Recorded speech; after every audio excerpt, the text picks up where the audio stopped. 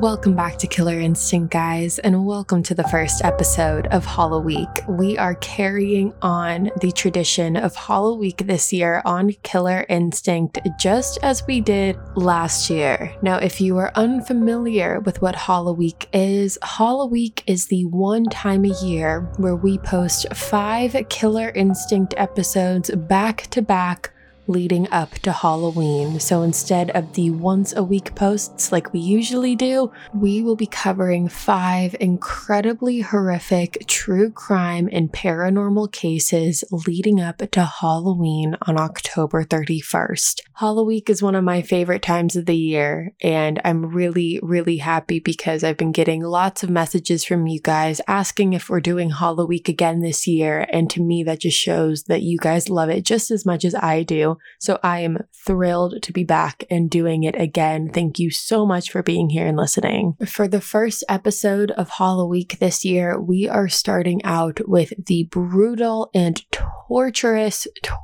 murder of 17-year-old Junko Furuta. Junko's murder included unspeakable torture that she had to endure, so much so that this case has actually infamously been named 44 Days of Hell, for reasons you will soon understand. Now, this was actually one of the most highly requested cases to be covered on Halloween, and when I looked into it, I was shocked that I had never heard of it before. So let's get right on into it today. Junko was born on January 18th, 1971 in Saitama, Japan. Growing up, Junko was a very straight-edge teenager. She lived with her parents as well as her 2 brothers. She had an older brother as well as a younger brother. And what I mean by straight edge is Junko didn't participate in a lot of the activities that kids her age were participating in at this time. She didn't smoke, she didn't drink, and she didn't do drugs. And during the teenage years is when a lot of kids experiment with that. However, Junko never did. She was much more focused on her schoolwork and getting good grades. She attended Yashio Minami High School, where she received very high grades and had a very good attendance record. Junko had a part-time job that she worked at after school, and because she was 17, she was graduating high school soon, and she already had plans for what she was going to do once she graduated. Junko had actually accepted a job offer at an electronics retailer, so she already knew what she was going to be doing once she left high school. And something to know about Junko is that she was extremely beautiful. She was a very pretty girl, and because of this, she attracted a lot of attention from boys who liked her in school. Now, even though Junko did get a lot of attention because of her appearance, she definitely didn't let it distract her. Similar to not engaging in drugs and alcohol, she also didn't really engage in boys and getting a boyfriend. It was not something that was on her radar. She didn't see it as a top priority. She was just very focused on graduating high school. Now, regardless of how Junko felt in not wanting a boyfriend, this did not stop the boys from wanting her. Now, one of these boys in particular was named Hiroshi Miyano, and Hiroshi was known to be the bully in high school. He went to the same school as Junko, and from how he was described, it was clear that no one really ever tested him. He was never told no, and people definitely seemed to be afraid of him. He was very intimidating. But there was one person who didn't care about this intimidating reputation that he had, and that was Junko. Hiroshi had actually asked Junko out on a date, however, she had turned him down.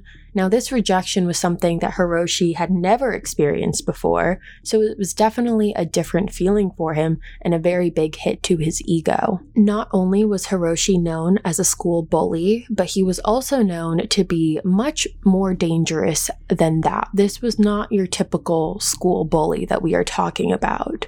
Hiroshi had ties with what is known as Yakuza. Now, the equivalent for what the Japanese call Yakuza Yakuza. In English, the equivalent to that would be gangster. So Hiroshi was involved in the gang lifestyle. Yakuza are called a violent group by the police. They are known for their strict codes of conduct and their unconventional ritual practices, such as amputating their left finger. Members of this group are described as males who are heavily tattooed and have slicked back hair. So to get the gist of it, Hiroshi was not a good guy by any means. It was definitely someone that Junko did not want to be around, and someone who wasn't used to not getting their way.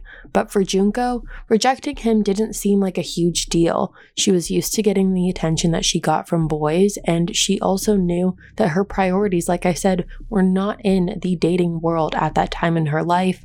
So once she rejected Hiroshi, she didn't think that much of it after that. So now we move on to November 25th, 1988. Now on this particular night at about 8:30 p.m., Junko was riding her bike home after she had finished working her part-time job after school. Now whether she was being stalked or she was seen by coincidence has never been clear. However, while she was biking home, Hiroshi was with his friend Nobuharu, and the two of them spotted Junko biking. Hiroshi and Nobuharu came up with a plan that Nobuharu was going to go up to Junko and kick her off of her bicycle. Even though this plan was curated by Hiroshi, his friend obliged and he went over and kicked Junko off of her bike. Now, the second part of this plan was to make Hiroshi seem like her knight in shining armor. The second part of this plan was Hiroshi walking over to Junko and acting like it was just a coincidence that he had just witnessed her being jumped and offered to walk her home. So basically, Hiroshi had set his friend up to make himself look like the good guy and someone that Junko could trust. And this plan actually worked. When Junko saw Hiroshi, she accepted his offer to walk her home, but what she didn't know was that this was not the plan at all. Hiroshi was actually walking Junko to a nearby warehouse, and once Junko figured out what was going on, and once she figured out that she was in trouble, it was already too late. On the way to the warehouse, Hiroshi disclosed to Junko about his affiliation in the gang in order to scare her, and once he got her to this abandoned warehouse, Hiroshi raped Junko after he threatened to murder her. After raping her in the warehouse, he then brought her to a hotel that was close by and raped her again there as well. Now, while he was at this hotel with Junko, Hiroshi actually called two of his other friends named Joe and Yasushi. He bragged to them about what he had done to Junko, all while she was right there beside him. This is when Hiroshi's friend Joe told Hiroshi to keep Junko and allow other people to have a chance to sexually assault her as well. At 3 a.m. on November 26th, Hiroshi and Junko went to a nearby park where they met Joe, Yasushi, and Nobuharu. At this point, it was 4 guys against 1 girl, and the boys threatened Junko by telling her that if she tried to escape and if she tried to get away from them, that they knew where her family lived, and the gang would be sent after her family to kill them. So that is the scare tactic that they used against Junko, and it worked. Now, before we move on, I just want to clarify something. So there were 4 men who were all the main perpetrators with Junko. So as we continue and go through everything and all of the details, there's going to be more people that we mention. However, the 4 men, Hiroshi, Nobuharu, Joe, and Yasushi, are the 4 main perpetrators who basically organized and took part in all of the torturous acts against Junko, Hiroshi being the main leader. So you had Hiroshi and these 3 other guys that were his friends, and as we continue, you will hear about the other people who were brought in as well, but I just wanted to make it clear that these were the 4 main men. I also want to talk about their age really quickly so you understand what we're dealing with here. So at the time of the abduction, Hiroshi was 18 years old. Like I said, him and Junko went to the same high school. Nobuharu was 15 years old, so he was younger than Junko. Joe was 17 years old at the time, and Yasushi was 16 years old at the time. So you're dealing with people that are fairly young. We're talking young teenagers. Now, Junko's family actually waited 2 days to report her as a missing person. So they contacted the authorities on November 27th, but Junko's kidnappers, these 4 boys, had thought ahead of this, and they actually forced Junko to call her mother and tell her that she had run away and was staying with a friend. She was also forced to have her mother tell the police to stop their investigation into her disappearance. I can't even fathom what that phone call must have been like for her. However, Junko did this because she was afraid what would happen if she didn't, and she wanted to protect her and her family's lives as they were being put into danger as well. And when Junko told her mom this, her mother actually agreed and believed her, so the search for Junko was called off completely. Now, the night that Junko was kidnapped, after being brought to the warehouse and then the hotel, she was then taken to a house that was owned by Nobuharu's parents. This house was the regular hangout spot for Nobuharu and his friends, and in the beginning of Junko being held captive, she was forced to pretend that she was Nobuharu's girlfriend. And they did this so Nobuharu's parents wouldn't be suspicious. But somewhere along the line, his parents figured out that this was not the case. However, they said that they were too afraid to report anything to the police because they were afraid of the gang violence that could come along with it if they were to retaliate.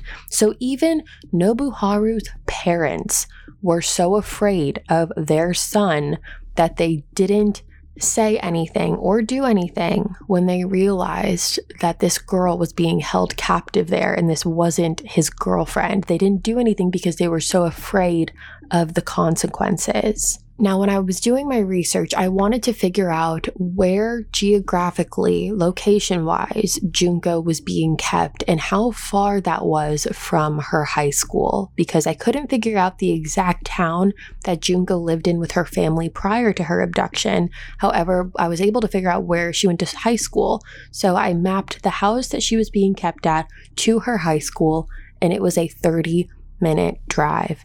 Throughout the entirety of her captivity, she was only 30 minutes away. Now let's talk about the torture. And I'm going to warn you, this is the worst case of torture that I have ever covered. Reading this was unlike anything that I have ever felt before. So the reason that this case is referred to as 44 Days of Hell is because that's exactly what it was. Junko was held captive for 44 days, and during those 44 days, she experienced unspeakable suffering. Throughout her time in captivity, Junko had been sexually assaulted, raped, and tortured by a total of over 100 men. And the initial 4 men that we had talked about raped her at least over 100 times. There were times where Junko was raped by 12 different men in one day. Junko was also beaten, she was starved, she was hung from the ceiling and basically used as a human punching bag as these young men beat her. They hit her in the face with golf clubs and smashed her face into cement floors. They dropped barbells on her stomach. She was forced to eat bugs and drink her own urine. She was also raped with foreign objects, including a bottle, an iron bar, scissors, fireworks, and a lit light bulb. They burned her eyelids with hot wax, they burnt her private area with cigarettes, and during all of this torture, it was said that Junko would slip in and out of consciousness because at a certain point, your body just shuts down. As a defense mechanism, your body will knock you out unconscious after you experience so much suffering and torture as a defense mechanism. However, every time she would go unconscious, these young men would dunk her head into cold water to wake her up so she would be awake for all of her torture. Now, because of all of this torture, it didn't take long for Junko's body to just begin to shut down. After a while, she was unable to breathe through her nose. She wasn't able to keep any food or water down. And if you're wondering if there was ever a time where Junko tried to escape or get help, there was one time while these men were sleeping that Junko attempted to call the police. But Hiroshi unfortunately woke up in the middle of her doing this, and they punished her by setting her feet on fire with lighter fluid. The police ended up calling the number back. However, Hiroshi told the police that the original call was a mistake and that nothing was wrong. Junko had severe leg burns that left her unable to walk for 20 days, and after a certain point, she wasn't able to hold anything in her hands because they had crushed and broken all of her bones. Now remember, when Junko was kidnapped, it was in November, so it was winter, and there were cold temperatures. However, Junko was forced to sleep outside on the balcony. No blanket, no jacket, nothing.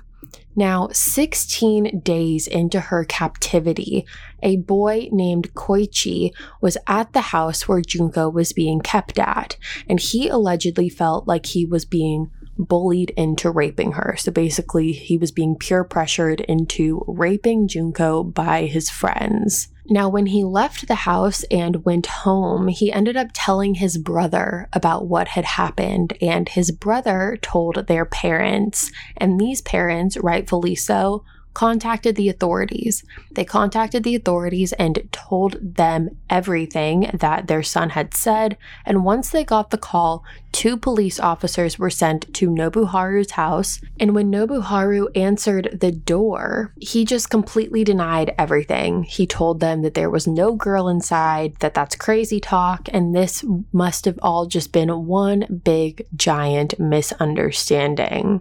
Now, without even looking through the house, they didn't step foot in the house. The police believed Nobuharu and actually declined an invitation to search through the house. Okay, we're going to take a short break, but we will be right back with more of the Killer Instinct podcast. Imagine an app designed to make you use it less. Seems a little counterproductive, right? Well, Apartments.com's Instant Alert feature works exactly that way. Instead of scanning rental listings a million times a day, simply set and forget your search to whatever you're looking for in a place and let Apartments.com do the rest. From pet-friendly apartments to balconies to in-unit ACs, Apartments.com's powerful search tools let you know when the perfect combination of features you're seeking is listed. So you don't have to power through rental descriptions one by one. With more rental listings than anywhere else, Apartments.com's instant alerts mean that you can spend less time looking for the perfect place and more time on just doing you. Apartments.com, the place to find a place. All right, you guys, welcome back.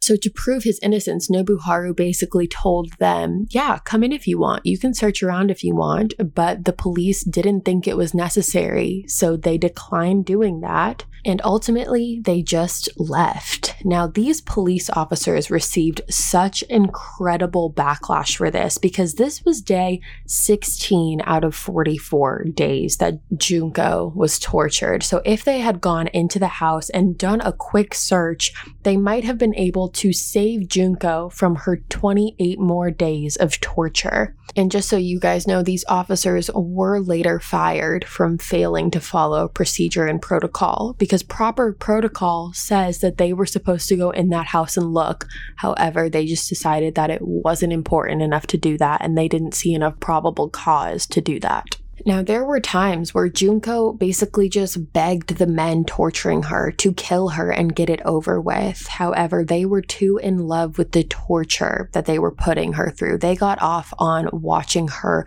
just absolutely suffer. Now, because of this and because of the brutality of her torture, it obviously began to have a serious effect on Junko's appearance. Her face was barely recognizable at this point because it was so swollen, and her body was actually given off a rotten smell, and this caused the 4 boys to lose sexual interest in Junko. And when this happened, they decided that they needed a new victim. So this is when they ended up kidnapping a different 19-year-old girl and gang raped her.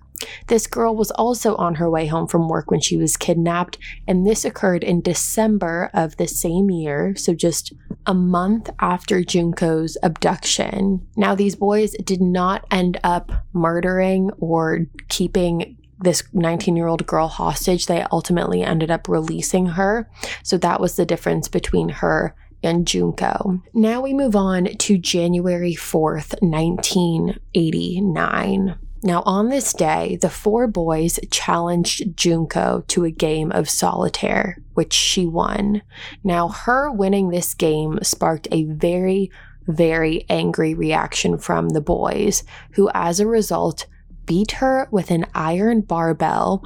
They then kicked and punched her. They placed short candles on her eyelids and burned them so the hot wax would come off and drip onto her eyes. They dropped an iron exercise ball on her stomach, and they continued to pour lighter fluid onto her thighs, arms, face, and stomach, and then set her on fire.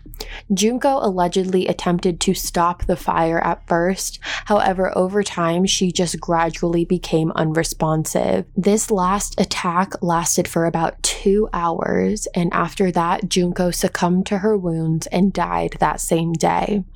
About 24 hours after Junko's death, Nobuharu's brother, who, mind you, lived in the same house as them and knew everything that was going on, but never once tried to stop it or contact the police, the next day he called Nobuharu and told him that Junko appeared to be dead. And this is when the boys started panicking. So after they had beaten her to death the last time, they ended up leaving her, not knowing that she was dead. And it was Nobuharu's brother that called them to tell him that she was. The boys panicked and thought that they could possibly get caught for this, so they tried to figure out a way to dispose of Junko's body, which they did. They ended up wrapping her body in blankets and shoving it into a travel bag. They then placed her body in a 55-gallon drum and filled it with wet cement. And then at about 8:00 p.m. on January 5th, they disposed of the drum with Junko's body inside of it into a cement truck in Tokyo. Now, about a little over 2 weeks after the disposal of Junko's body, on January 23rd, 1989, Hiroshi and Joe were actually arrested, but not for what you may think. Hiroshi and Joe were arrested in the connection with the 19-year-old girl that they had kidnapped and gang raped back in December. A little over 2 months after they were arrested, on March 29th, 2 police officers interrogated them, and here is where the slip-up happened.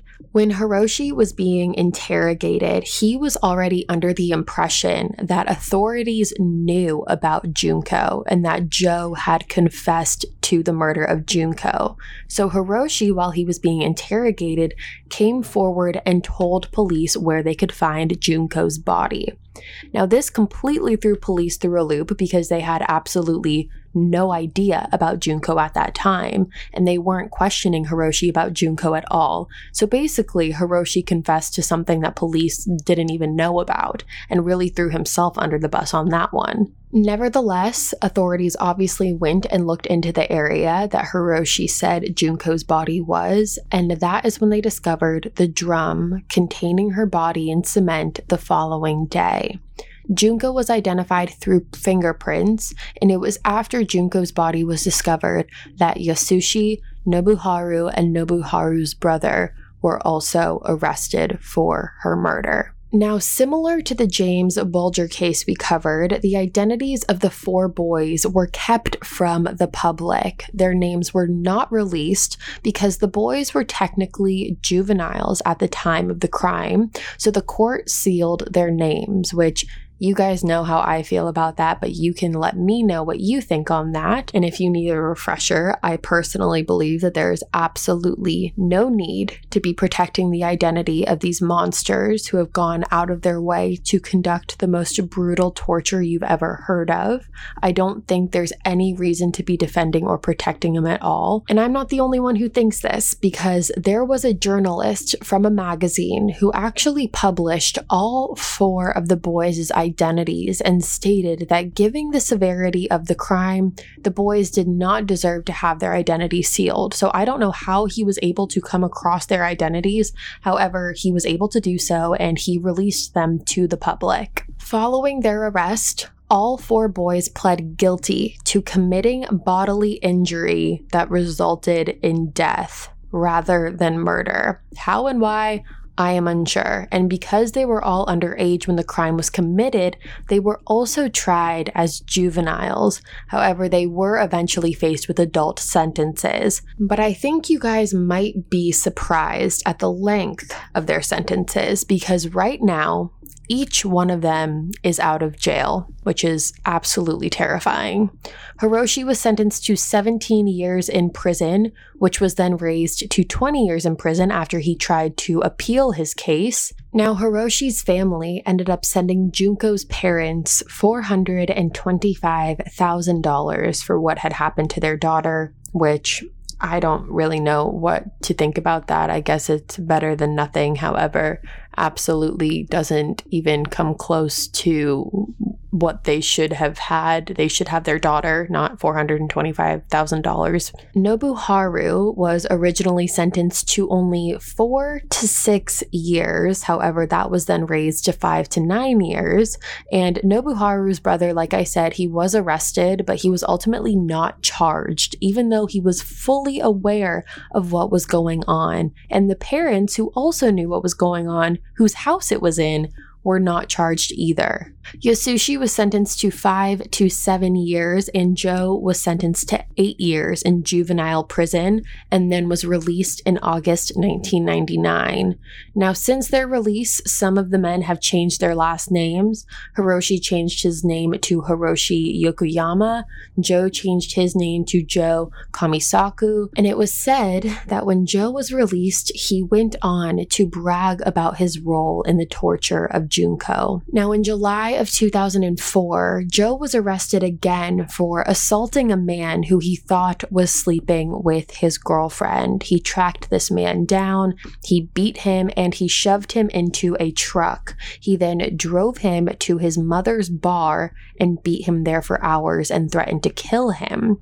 He was sentenced to 7 years for this, however, has since been released. And something else that's just absolutely sickening is that Joe's mother has allegedly vandalized Junko's grave, stating that Junko ruined her son's life, which just makes me so mad I can't even handle it. Now, as far as Nobuharu goes, after he was released, he moved in with his mother and has not worked a job since. In 2018, he was arrested again for attempted murder after beating a man with a metal rod and slashing his throat with a knife. Why these men are not in prison is absolutely beyond me. Hiroshi was also rearrested for fraud in January 2013. However, because of insufficient evidence, he was released only a month later. Now, why these men are not arrested after what I had told you earlier about the torture that she endured is absolutely, again, beyond me. I don't understand it. I don't think I will ever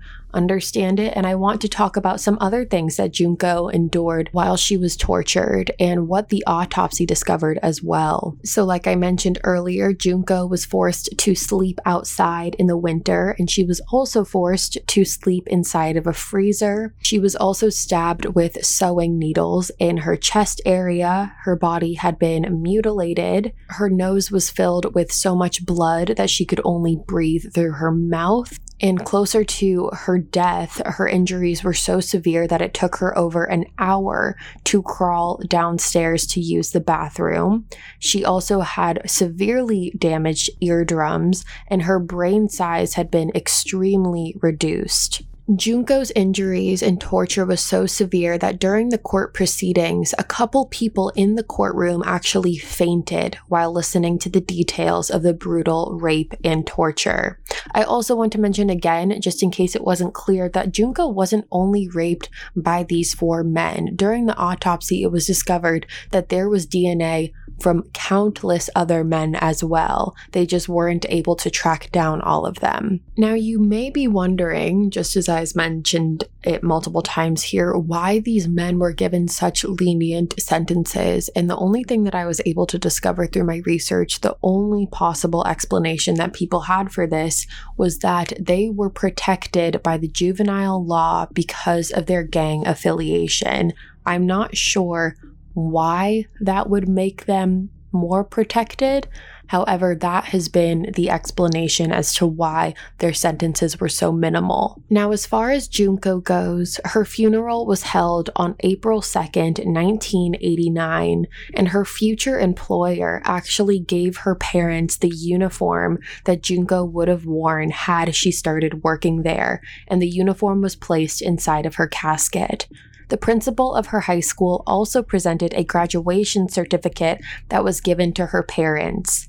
As far as the public and what they thought about this case, once it was released into the media, people were absolutely outraged. Everyone all over the world heard about this case, and there has actually been multiple movies based off of Junko's story. Now, again, this is by far the worst case of torture that I have ever heard about. It is absolutely sickening to me, and while reading it, it was really hard to get through. After going through these cases, and I'm sure after listening to them so many times as a listener out there, listening to a podcast, whether it's mine or someone else's, you kind of not become immune to it. However, once you read so many different articles and so many different stories, it sometimes doesn't hit you as hard anymore, which is a blessing and a curse.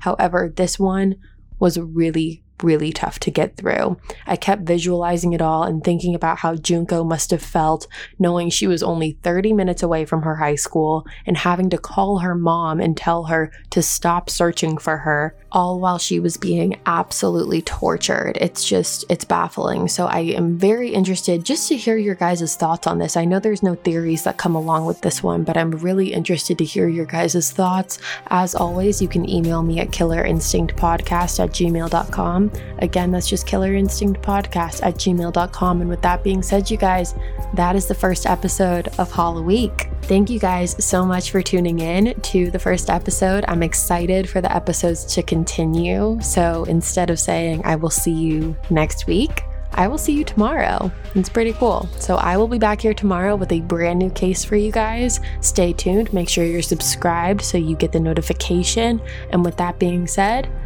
I'll talk to you guys tomorrow. Happy Hollow Week.